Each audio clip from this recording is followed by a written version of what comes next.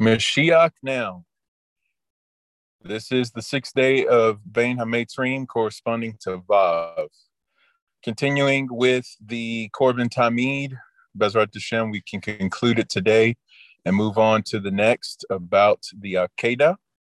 So yesterday I mentioned Benny B, Shlita from Ladder of Jacob, who posted in Vayikra about the Akedat Yeshua being the center of the center of time. Basically, the way he put it, it is the fulcrum upon which the story of the world turns.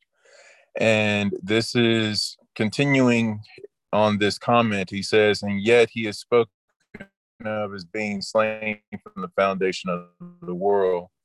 Moreover, his Korban is the catalyst upon which the world to come will come into fruition. So let's move on to Parshat Bo. So he goes on to say, the question may be asked, how can the Korban Pesach, the Passover offering, the lamb or goat, whichever one you select for your household, it says, how can that be considered an atonement for sin? It is important to note that all of the Korbanot derive their merit from the Akedah.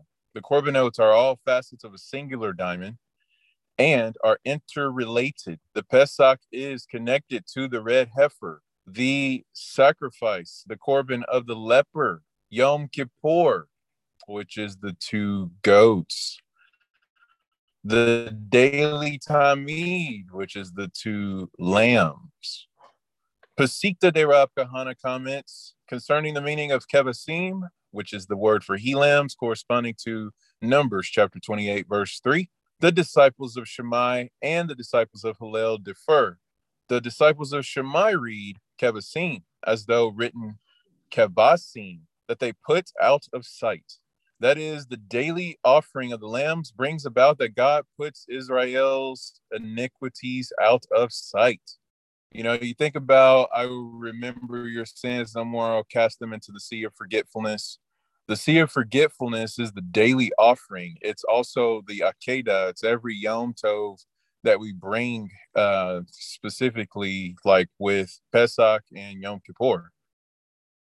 That's the sea of forgetfulness that our sins get cast into.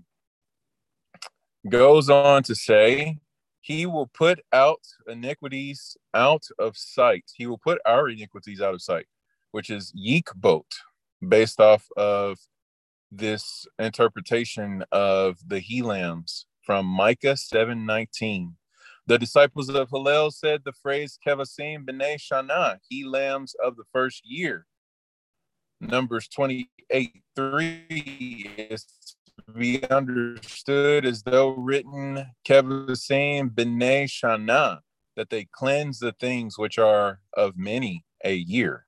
That is, the daily offerings cleans the sins of Israel, as it is said, though your sins be as many of a year, they shall be as white as snow. Though your sins be as scarlet, because the word for crimson or red is a derivative of this word for shana. So continuing on, that's Isaiah 118. So then it goes on to say, and Ben Azai said, the phrase kevasim b'nei shana means that they cleanse the sins of the people of Israel and make them as innocent as an infant in its first year. Each lamb will serve as an advocate for Israel on the day of judgment. Pesikta de Rav Kahana Piska, it's on the phrase, and I will see the blood, linking it to the Akedah. And when he sees the blood of the sacrifice of Isaac, as it is said in Abraham, called the Lord will see, 22:14, and it is also written, and he was about to destroy. The Lord beheld it, and or the Lord beheld and repented him. First Chronicles 21:15. And what did he behold? He beheld the blood of the Korban Yitzhak, the Akedat Yitzhak. As it is said, God himself will see the lamb or provide the lamb for a burnt offering. Genesis 2. Rabbi Yishmael, beautiful thing about this is the lamb that Hashem provided was none other than Mashiach Yeshua, the Torah that was made flesh, the supernatural ram Ha'ayil that was in Gan Eden until the moment it was released to come to the mountain, and it was caught up in the thorns.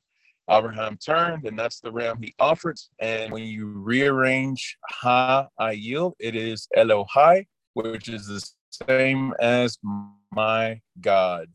So may our God bring back the Korban Tamid, put our sins out of sight, and may we merit the restoration of the temple, the New Yerushalayim, and Haba B'Shenu.